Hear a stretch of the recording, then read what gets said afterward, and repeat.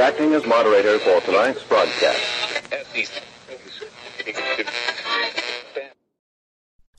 I'm your moderator, Chris Paul. Let's be reasonable. Jump around. Jump around. Jump up. Jump up. Now get down. It's high noon for Friday, October 29th, 2021. Follow the podcast on the Telegram Messenger app at t.me/I'm your moderator or join the discussion thread at t.me/I'm reasonable. You can also find me on Gab and Getter at I'm your moderator. The Substack is imyourmoderator.substack.com and the merch site is cancelcouture.com or go direct shop.spreadshirt.com/cancel-couture. Today is the 282nd day of Barack Obama's third term, as served by the half-dead, demented, degenerate, ventriloquist dummy, fake proxy president Joe Biden, who is overwhelmingly compromised by the Chinese Communist Party, the patriarch of one of the most corrupt families in American history, and the father of one of the most despicable sons to ever walk the earth. That's Hunter Biden.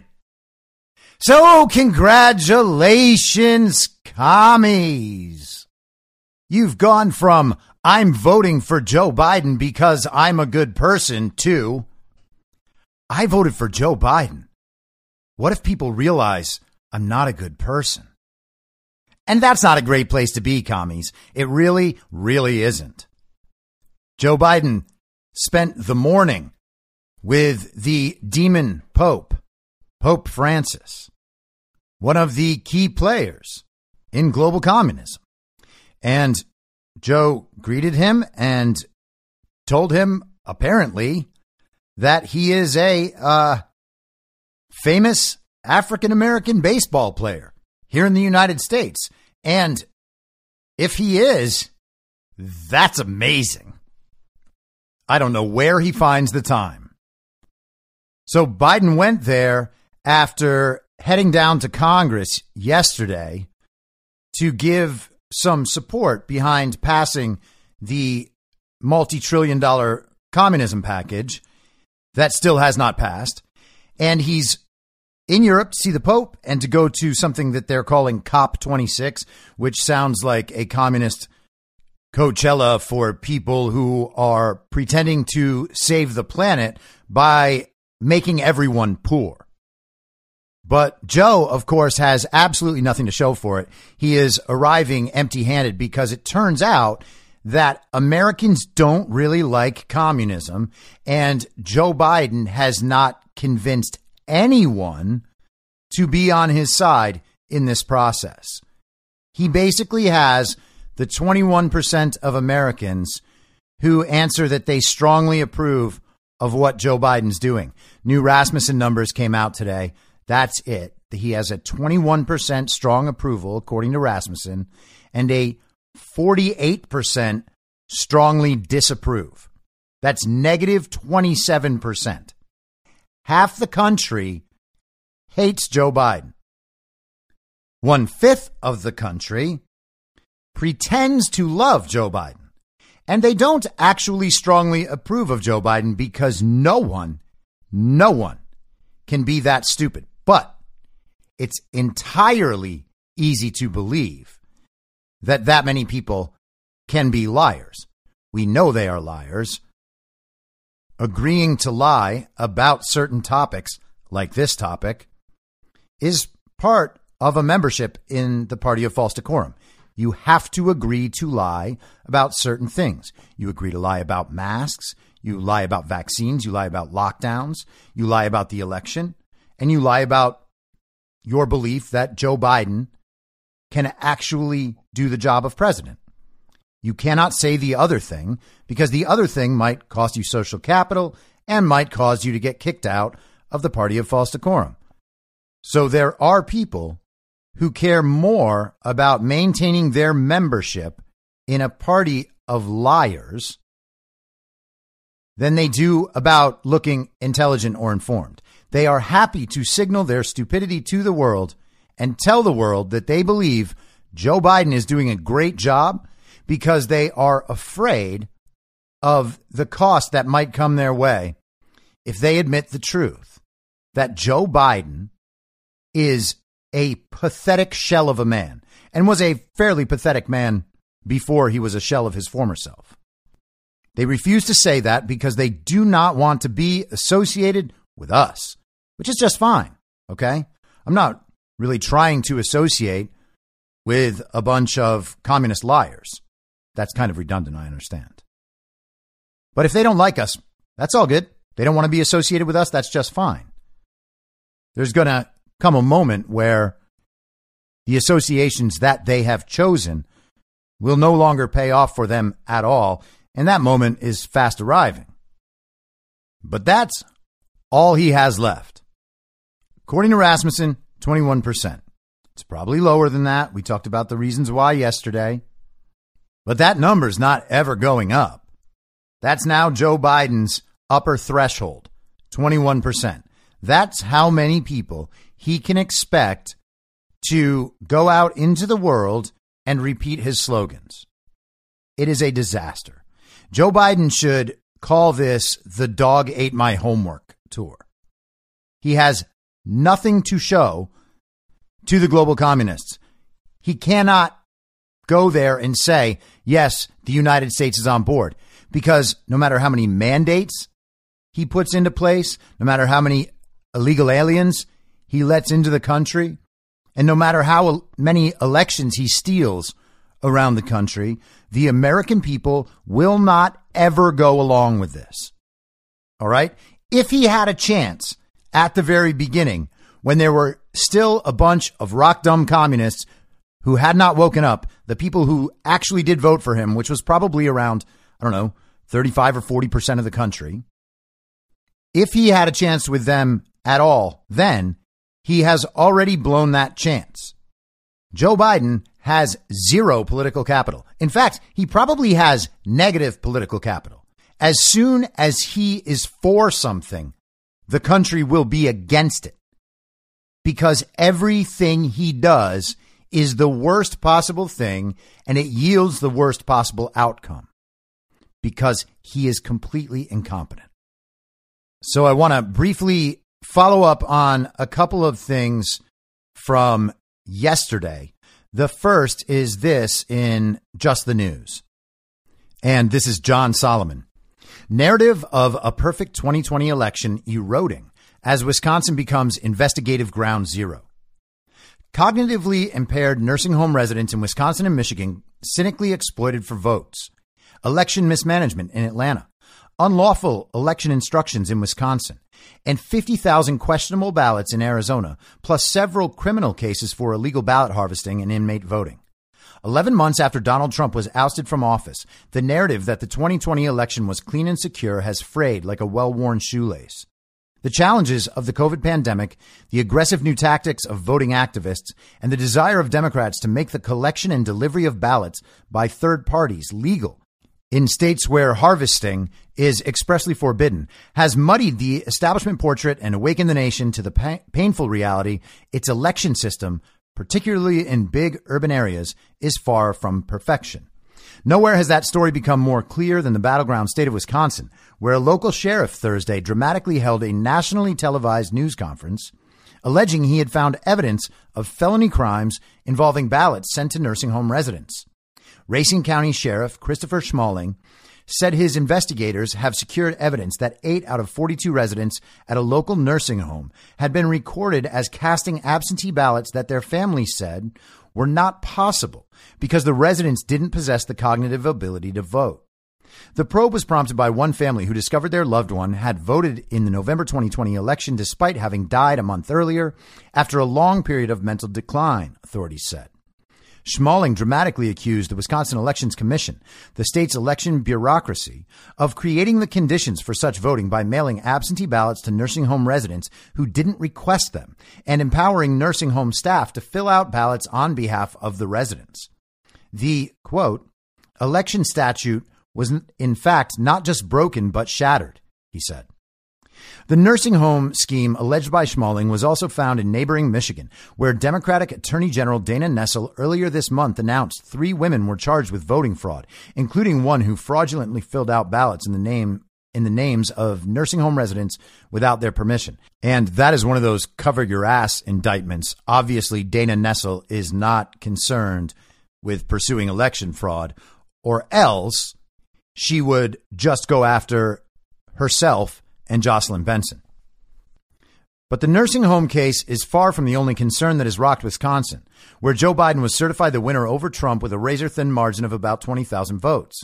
The nonpartisan Legislative Audit Bureau released a sweeping report last month that accused election officials of engaging in inconsistent administration of election laws, troublesome management of new drop boxes used to collect ballots during the pandemic, ineffective investigation of fraud complaints, and other problems. While it did not offer evidence of systemic fraud, it flagged more than 30 problems, as well as many more issues that lawmakers should resolve for future elections. You can read that report here, and they have it linked. The report prompted GOP leader of the Wisconsin Senate to launch an investigation into the November election, augmenting a separate probe already authorized by the Wisconsin Assembly that is being led by former state Supreme Court Justice Michael Gableman. And those developments follow a ruling by the Wisconsin Supreme Court that concluded state election officials wrongly allowed tens of thousands of Wisconsin voters to skip voter ID requirements and file absentee ballots by declaring their concerns about COVID made them, quote, indefinitely confined. While the court ruled the advice was illegal, it noted there was no penalty and said it was up to voters to decide if they had an infirmity or disability that made them confined. Lawmakers are now looking to change the weaknesses in that law. Senator Ron Johnson, the former chairman of the Senate Homeland Security Committee, which oversees elections, said the dizzying revelations coming from his own state were a clear sign that lawmakers have far more work ahead of them to improve election administration and ensure voters are treated more evenly. Following the lab report, that's the Legislative Audit Bureau, what Sheriff Schmaling has uncovered and disclosed might only be the tip of the iceberg of fraud in the 2020 election, Johnson tweeted. The legislature must be given the time, resources, and cooperation of election officials to conduct a complete investigation of allegations. Now, it would have been great if Ron Johnson stayed on this for the last year. And maybe he has behind the scenes somewhere. I, by and large, really like Ron Johnson, but he's known about this stuff for a long time. Similarly, state officials in Georgia, where Trump lost by a slim margin, have found evidence that its major urban voting center of Fulton County had significant problems administering the November election. So much so that state officials have begun the process of taking the county's election management into receivership, removing local control for the 2022 election and beyond. That dramatic move came after Just the News unearthed a 29-page memo from a state observer that found officials in Fulton County engaged in all sorts of misconduct and mistakes, including insecure transport of ballots, double scanning of ballots, and possible invasions of voter privacy. And earlier this month, 2 Fulton County workers were fired for allegedly shredding ballot applications in violation of state law. Secretary of State Brad Raffensperger even asked the U.S. Justice Department to assist in the investigation.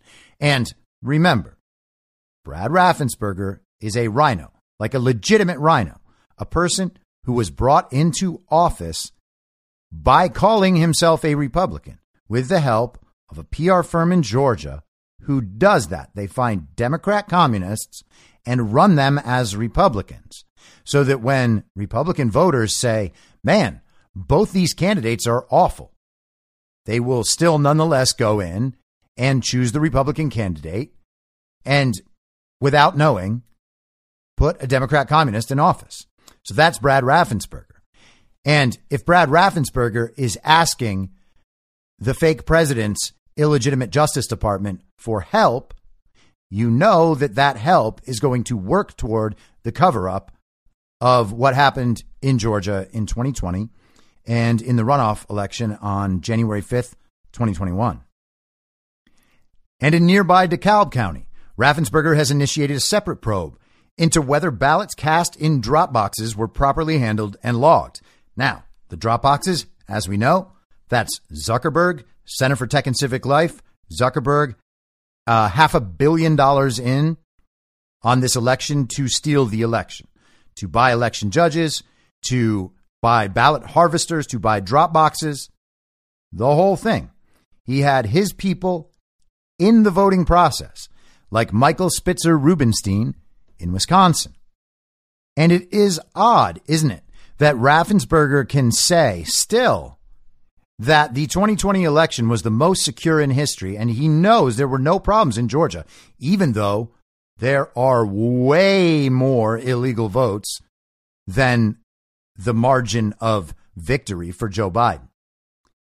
But he's taking one county's voting apparatus away from them and putting them under receivership. And now he's worried about the drop boxes in DeKalb County. Yeah, Brad, there's no way that could have changed the outcome. Meanwhile, the fallout from the Arizona Senate's audit continues to be felt as more than 50,000 ballots have been called into question and several matters referred to Attorney General Mark Brnovich for possible prosecution. Even before those referrals, Brnovich's office has brought several criminal prosecutions, including prison inmates who illegally voted, as well as some people accused of harvesting ballots from third parties. Man, how could prison inmates illegally vote?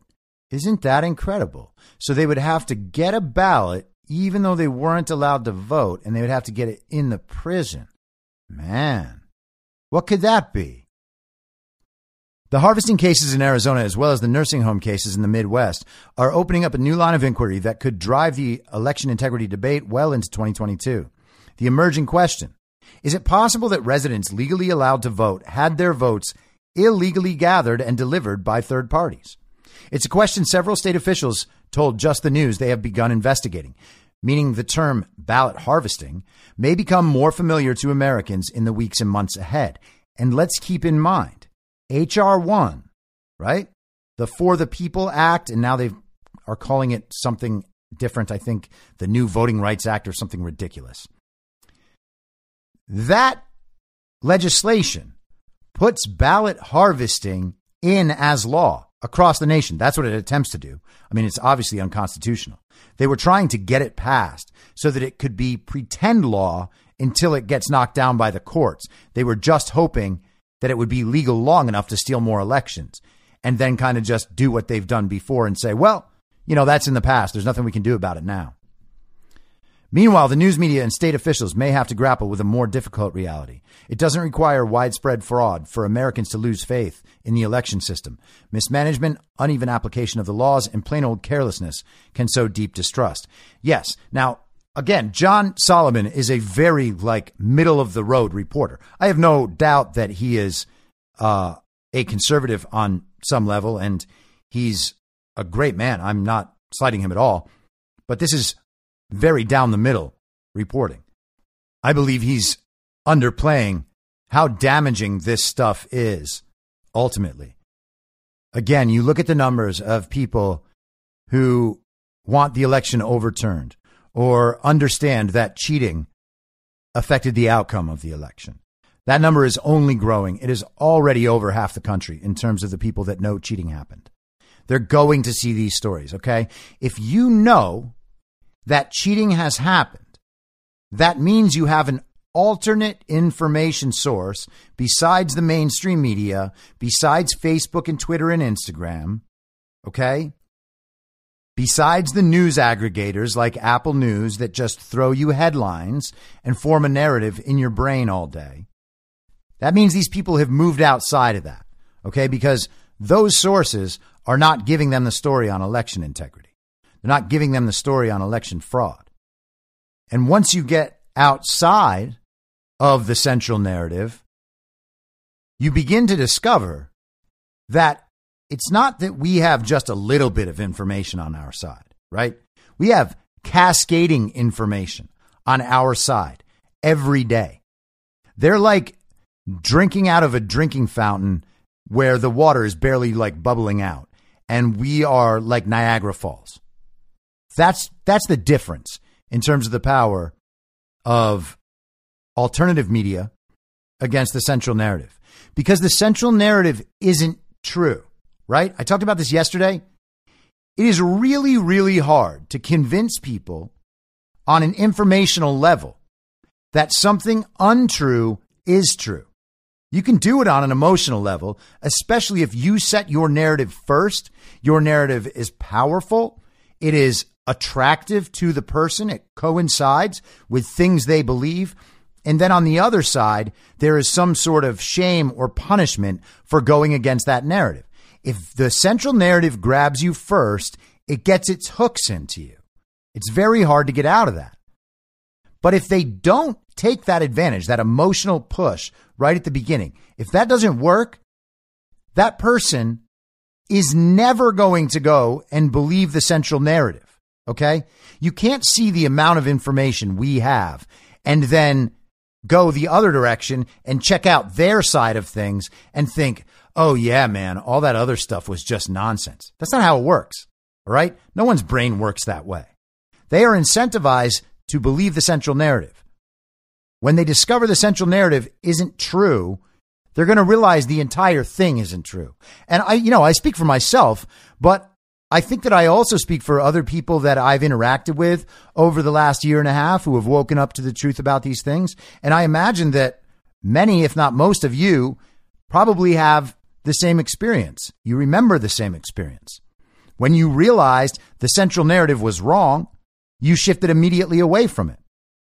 And by the way, I don't know how I forgot to do this, but if you have realized that the central narrative is wrong, then migrate back to America. You see, the thing is, commies, we still want you over here so long as you make amends with everyone you have shamed and bullied and censored and tried to get fired from their jobs. All right? You make amends with those people. You leave all the stupid and evil communist ideas behind, and then you just migrate back to America. And with that, I'm sorry that I was remiss, but I would still love to extend a warm Friday high noon welcome to all of the redeemable communists out there. Hello, commies! You thought I forgot about you, but I didn't. I mean, I did for a while. But I would never forget about you permanently. Because, honestly, redeemable communists, this show is all for you if you haven't learned that, right? But I'm not here trying to, just send you links to articles. That's how you guys argue. You think, well, if I send this person 20 links to an article and they only send me back one, man, I'm going to win that argument. Well, yeah, commies, that probably does make sense if you have a child-sized brain.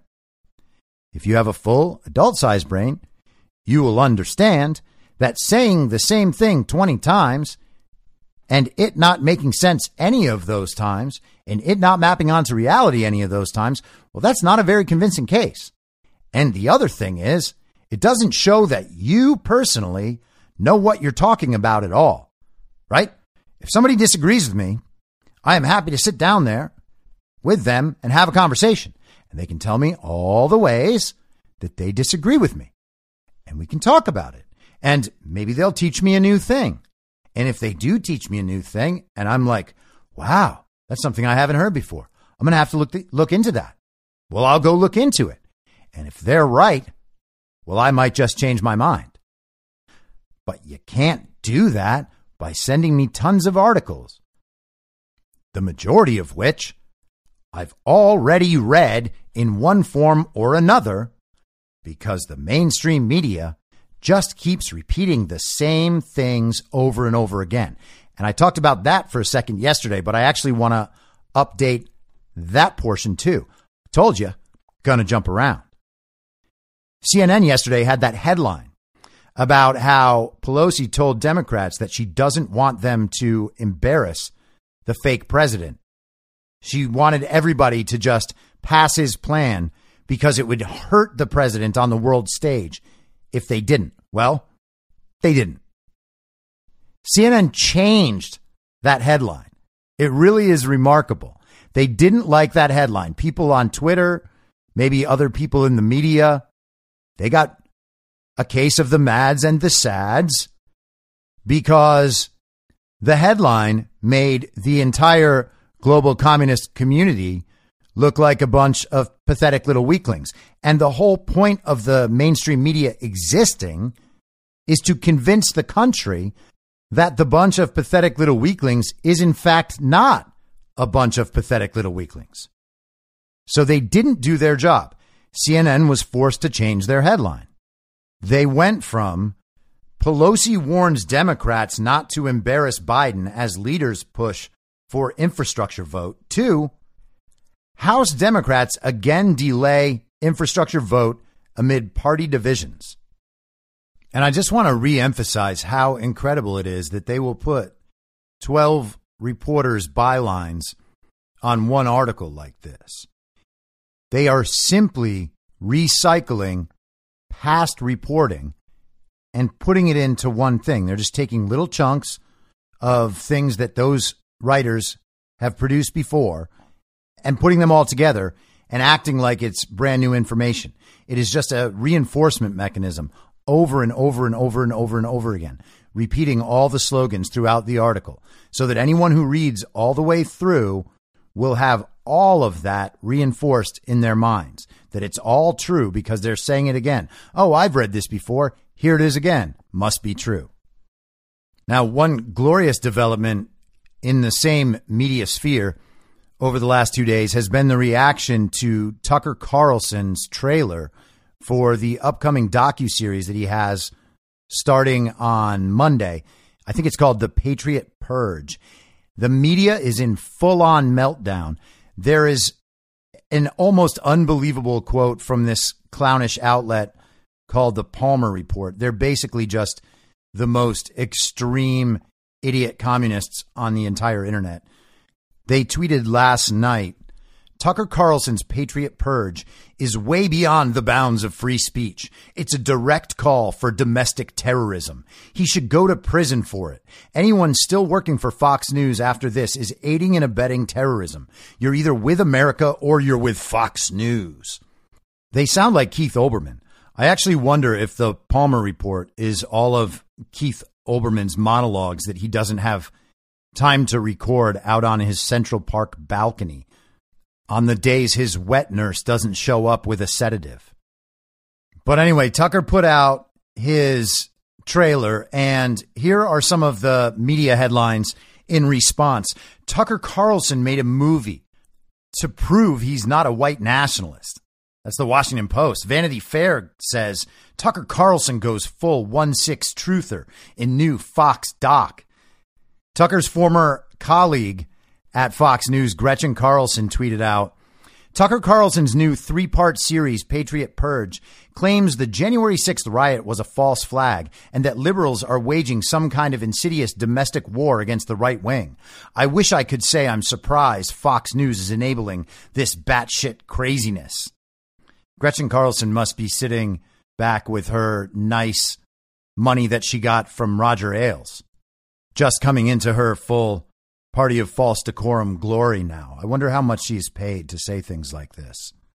And then Liz Cheney, of course, went absolutely ballistic because no one is more screwed than Liz Cheney when the 1/6 story falls completely apart in the eyes of the public.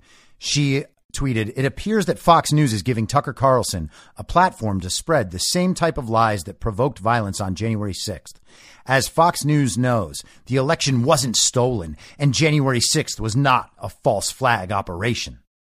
And I suppose if she keeps saying it enough times, it might become true. I mean, surely her January 6th commission must be finding damning evidence, and they're just simply holding it back. They're not leaking it out, all this new information they've gleaned over the last, 3 months, 4 months of this nonsense commission? And they've got nothing.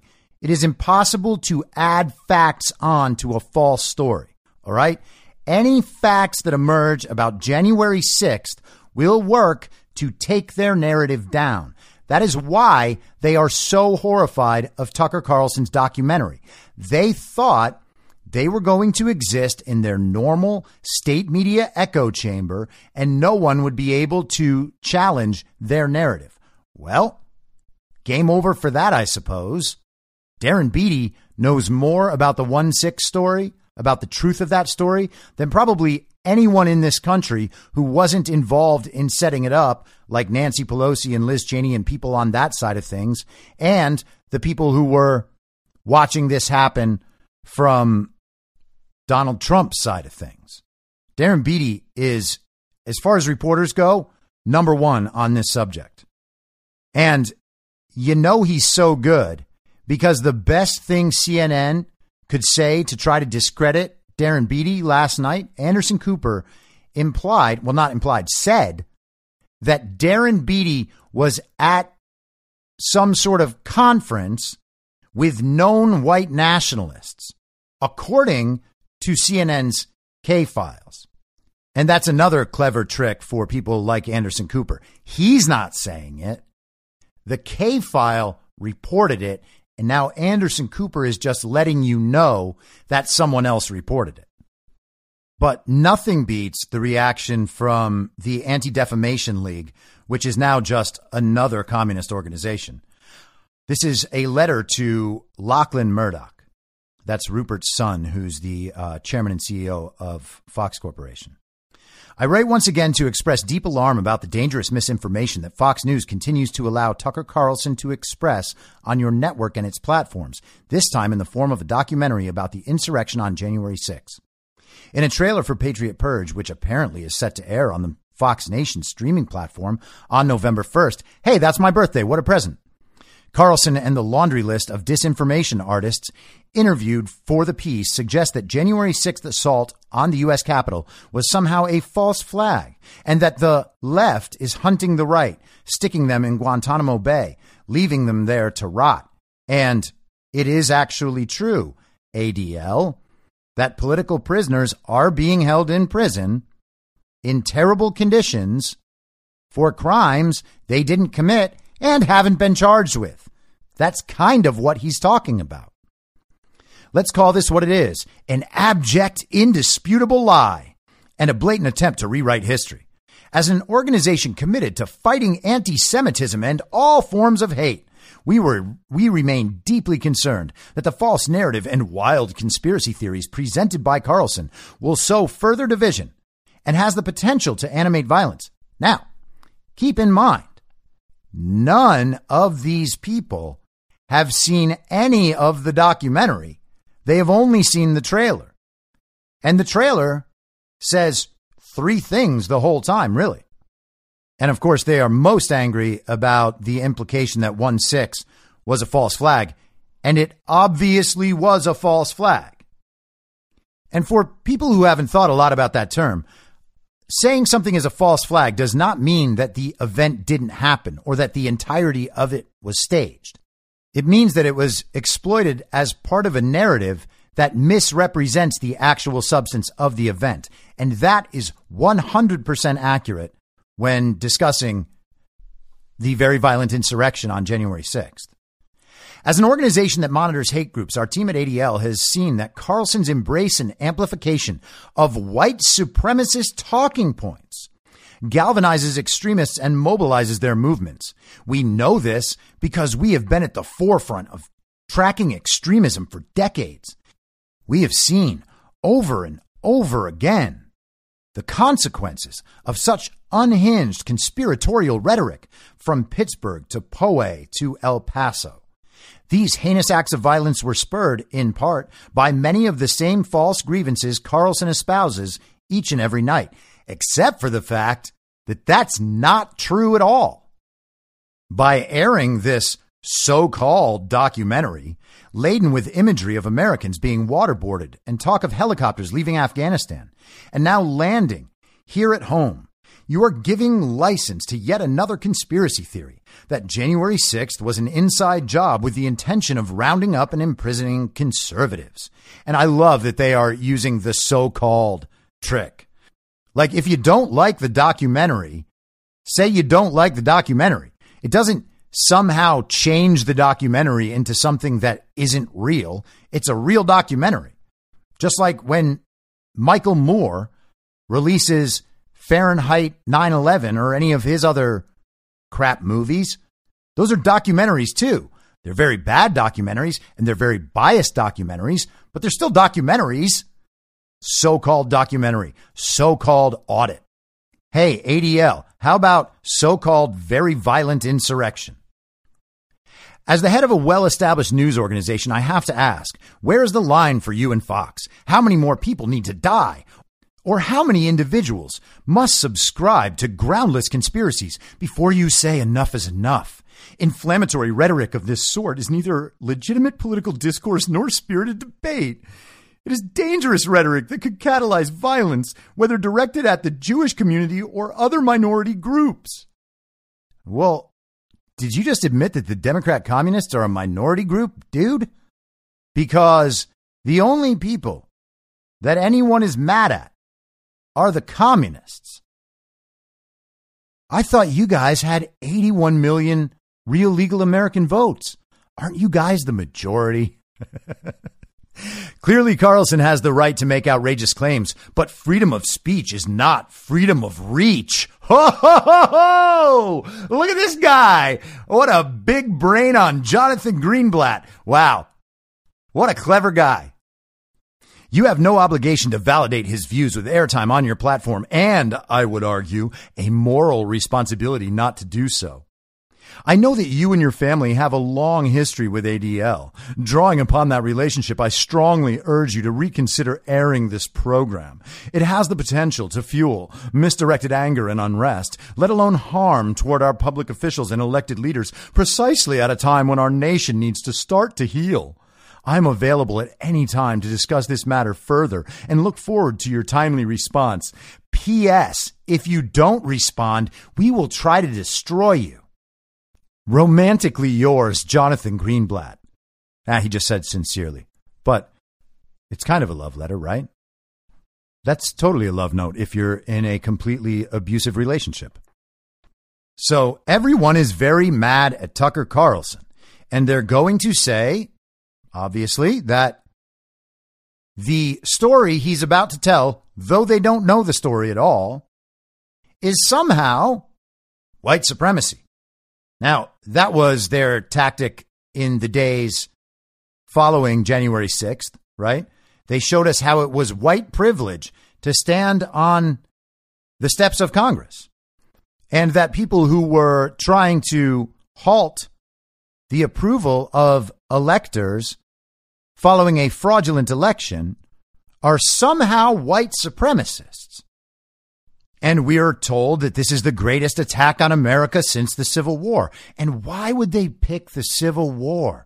Oh, yeah, because they're trying to pretend that Democrats weren't the slave owners. Democrats weren't the KKK. Democrats weren't the party of Jim Crow. Anytime you stop Democrats from doing what they want to do, it is white supremacy.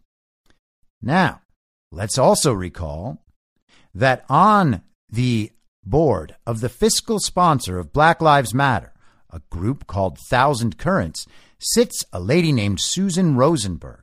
Susan Rosenberg was part of the May 19th communist organization who bombed the U.S. Capitol. She was in federal prison for 16 years until Bill Clinton pardoned her on his last day in office. Isn't it amazing how that works? Bill Clinton palling around with terrorists, just letting them go free. Did they attack the U.S. Capitol? Yes. Should they be free anyway? I guess also yes.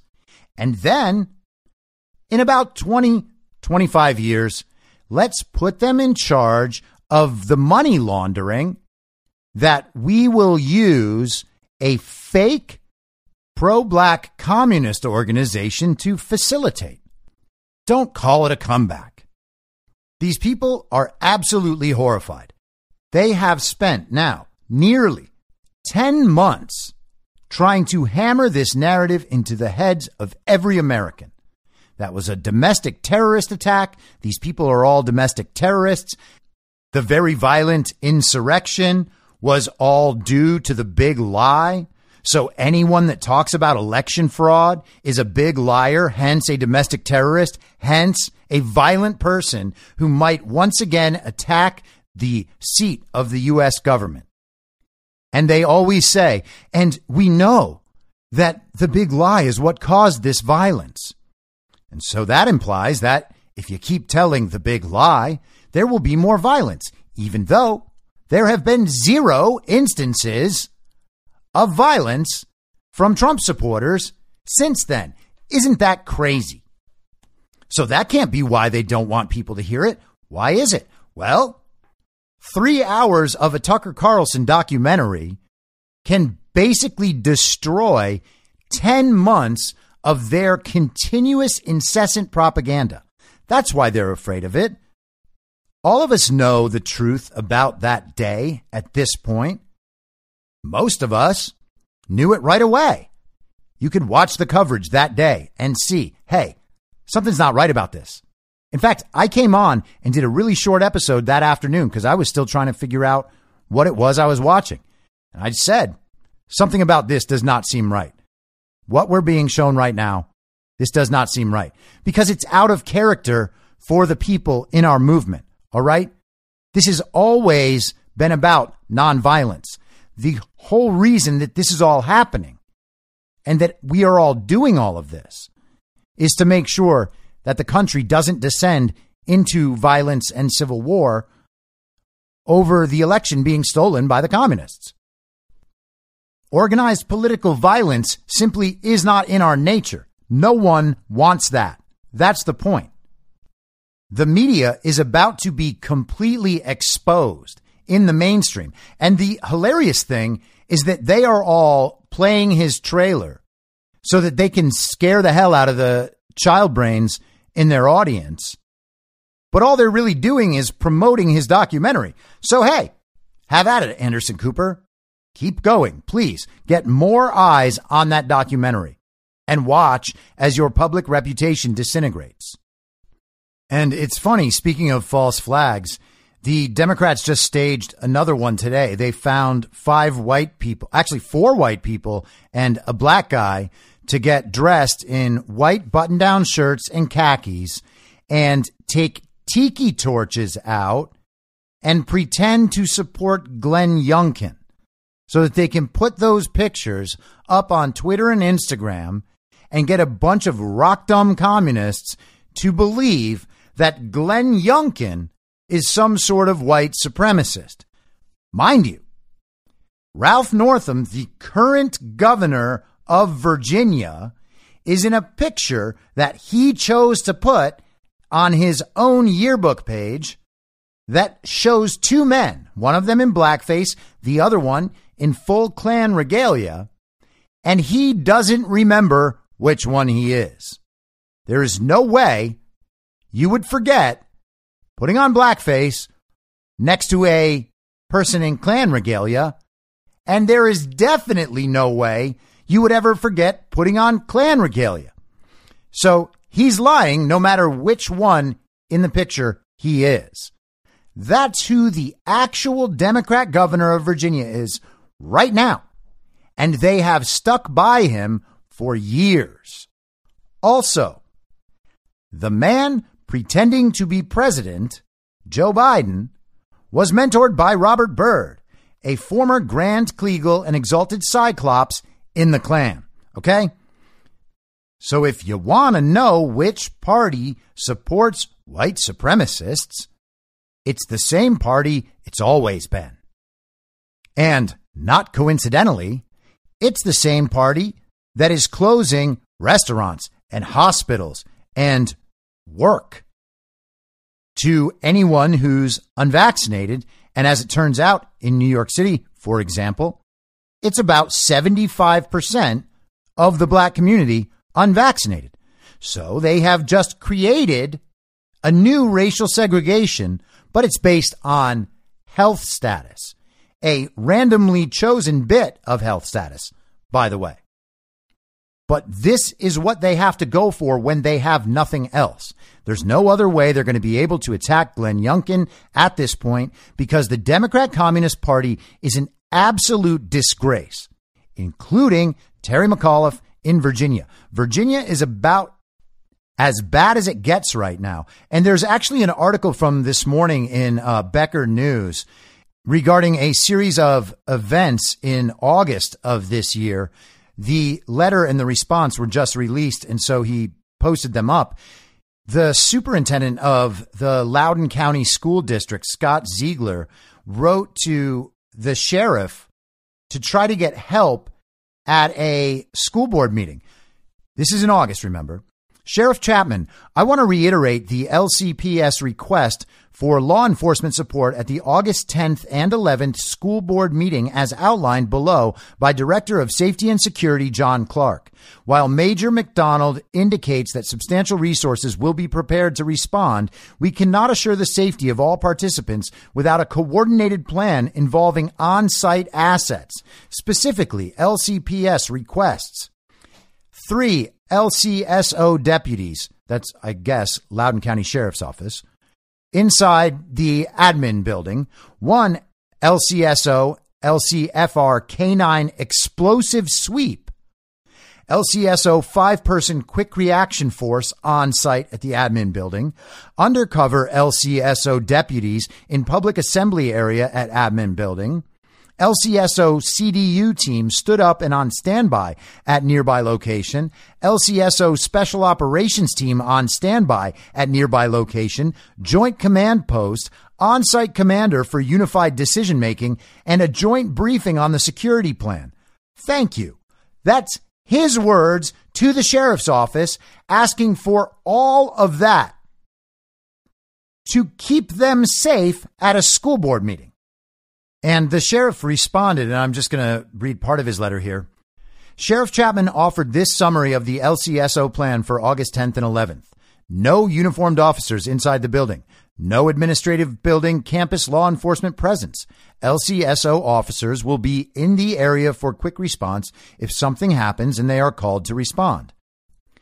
During the conversation, Sheriff Chapman made a number of points as justification and or rationale for their decision not to provide the requested support for the meeting.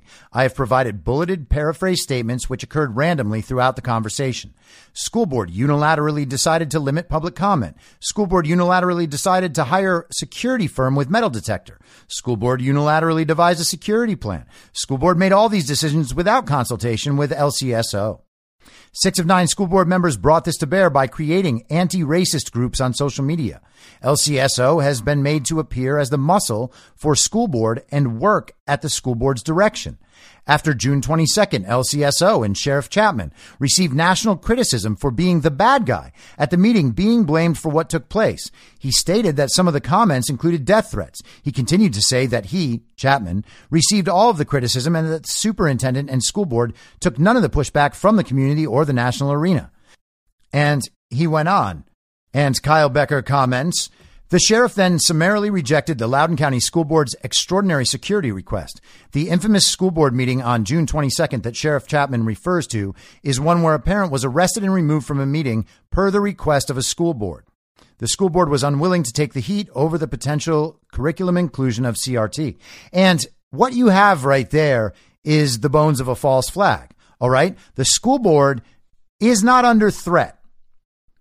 The school board wants there to appear to be a threat from concerned parents because they can paint them as Trump supporters and then they can paint them as people who are staging their own mini insurrection at the school board. It's not that they care about what's happening with their kids. It's that they're trying to tell the big lie or create racial division. And so as soon as you get all these officers to attend the meeting, then it looks like something dangerous might happen. And it intimidates the parents from saying what they need to say. And in terms of national media, if you have a bomb sweep before a school board meeting and the news reports on that, then that sounds like there must be a serious threat. This is how they create a narrative where none exists. This is how they exert power. This is how they trick the public into being on their side. Anybody who sees on Rachel Maddow or something that the sheriff had to come sweep the building for potential explosives is going to think, wow, those parents really are domestic terrorists. This is how this stuff gets built up. And it's all bullshit. And finally, before everyone goes out this weekend and puts on an outfit so that they can pretend to be somebody else, that's pretty old school. You got to get into the new thing. The new thing is creating an entirely fake world around you so that you think everything is great, even as your life gets much, much worse. And of course, that comes to you all courtesy of one of the richest men on earth who has garnered all his wealth by working with intelligence agencies to steal all of your data and know absolutely everything about you to the point where they can manipulate your mood and behavior throughout the day. And he also put $500 million towards stealing an election. And of course, I'm talking about Mark Zuckerberg. Yesterday, he released a video for the new metaverse as brought to you by Facebook. Oh, now they're called Meta. So let's start by exploring what different kinds of metaverse experiences could feel like, starting with the most important experience of all, connecting with people.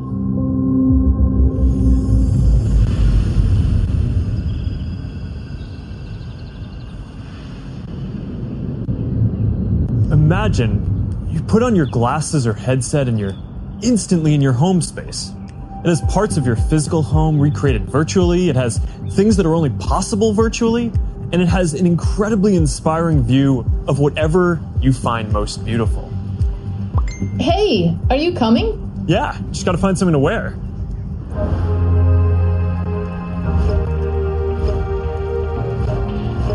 All right, perfect. Boy. Oh, hey, Mark. Hey, what's going on? Hi, Mark. What's up, Mark? Whoa, we're floating in space? So I guess in some way you have to congratulate Mark Zuckerberg for figuring out something that could possibly be more creepy than his hairline or his interactions with his wife. And he has done it by creating a fake world around you, or at least that's what it looks like on the screen. Now, people are justifiably creeped out by this, obviously, but I'm noticing something that I haven't heard anybody else talk about, and maybe you'll be with me, maybe not. But I think that the creepiest part of this deranged ad is when he says home space and not home. Okay. He didn't say that you can recreate your home. He said you can recreate your home space. Listen again. You put on your glasses or headset and you're instantly in your home space. It has parts of your physical home recreated virtually. It has things that are... You got that? So it's not your home.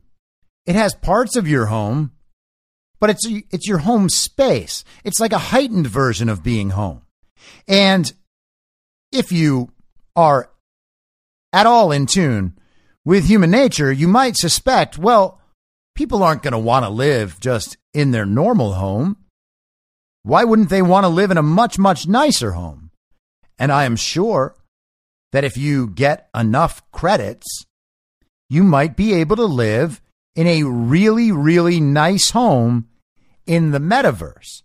Your home in the real world is going to be absolutely atrocious, to the point where you would never want to be there, not for a single second. But thanks to Mark Zuckerberg, you won't ever have to realize you're there.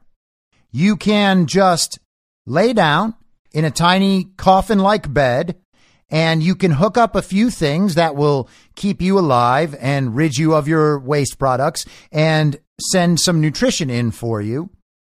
But for all you know, you will be in your home space, and you can wear whatever you want. You can travel wherever you want. You can see whatever people you want. And if those people want to look like a robot instead of a person, that's all good. You thought men could just change into women and women into men and whoever into a sparkle gender? No, your thinking is too limited. You can be anything you want. You want to be a cow? Wonderful. You want to be Harambe? You can do all of that in your home space. Reality will still be you in a coffin-like container with tubes attached to you. But that is not going to look like the Matrix at all. I'll be back on Monday at the same reasonable time on the same reasonable podcast network. I don't have a network. Masks and lockdowns don't work. They lied to you about a pandemic, and Joe Biden will never be president. Goodbye. Whether you're a total newbie to podcasting or even if you've had a show before like me, you know how intimidating it can be to start your show. The tech side especially can be daunting. That's why I'm so grateful Anchor exists. If you haven't heard about Anchor, it's the easiest way to make a podcast. They knock down all the barriers to entry. Let me explain. First off, it's free. I don't know how or why, but I'm happy about it. The platform's great. There are creation tools that allow you to record and edit your podcast right from your phone or computer. Anchor will distribute your podcast for you so it can be heard on Spotify, Apple Podcasts, and many more. I can't even begin to describe how much easier it was to get my show on all the major platforms this time than it was a few years ago. You can make money from your podcast with no minimum listenership. That's right. You build your show, you make money. It's everything you need to make a podcast in one place, and the company is committed to the success of its content creators. Go download the free Anchor app or go to anchor.fm to get started. Thanks for listening. Follow the podcast on the Telegram Messenger app at t.me/I'm your moderator.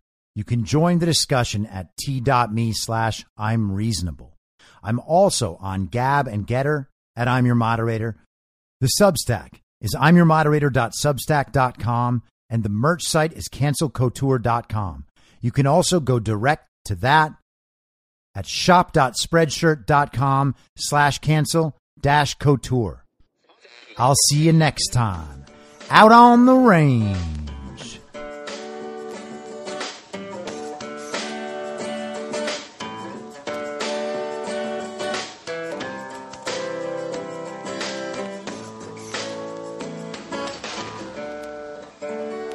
Acting as moderator for tonight's broadcast. In my mind, that's the end game. Thanks for listening. If you'd like to follow what I'm reading and thinking throughout the day, you can do that by downloading the Telegram Messenger app and going to t.me/I'm your moderator. On social media, you can follow me on Truth Social, Getter, and Gab at I'm your moderator. I also have channels on Rumble and BitChute. If you'd like to follow the writing, you can find me at imyourmoderator.substack.com. The merch site is cancelcouture.com, or go direct shop.spreadshirt.com/cancel-couture. If you'd like to support the podcast financially, the best place to do that is Ko-Fi. Go to ko-fi.com/I'm your moderator. And all of these details will appear in the show notes with each episode. I'll see you soon down on the range.